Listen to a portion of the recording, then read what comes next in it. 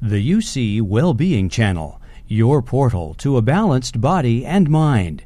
Continue your journey at uctv.tv/wellbeing. Well, let's talk about what happens to our brain when we fall in love. I think it's important to say that we fall in love, not the brain. The brain carries out the physical expression of that love, and from my understanding, I know that when you are feeling that feeling of love, you make oxytocin, which is supposed to be a bonding hormone, the love hormone. You make dopamine, which is an antidepressant, serotonin, which increases self-esteem, and then opiates, which give you that high feeling, the intoxication, if you will, yes, of love. So the intoxication of love has its own chemistry. What I've also found out recently is that all these chemicals are immunomodulators. They modulate the activity of the immune system because there are receptors to these. So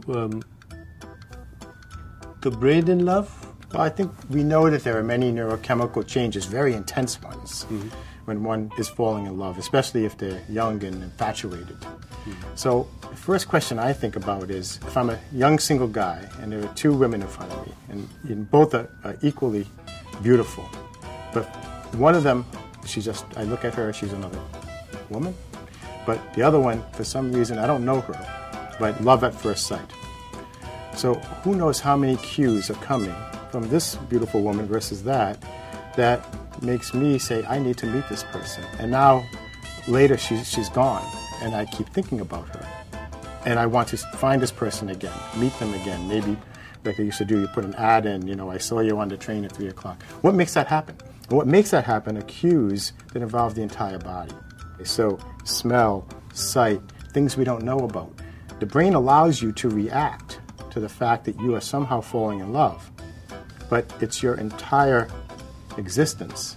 It's all of your sensory systems, things that are happening that cannot be readily explained, that allow you to fall in love with one person versus another. Some would say it's just pheromones, which you can smell subtly but don't know you're smelling. But it's probably more than that.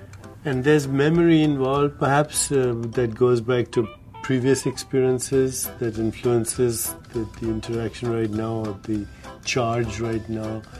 Perhaps this woman reminds me of my mother, or somebody that I loved before, etc. So it's very complex, but the brain definitely changes when you're in love in a healthy way, right? Yes, as soon as your brain, for whatever reason you have now fallen in love, a memory of your mom's face or new cues, either way, your brain is simply allowing you to register that and express it, but that's not the same as saying that your brain is falling in love. Your brain is allowing you to experience it.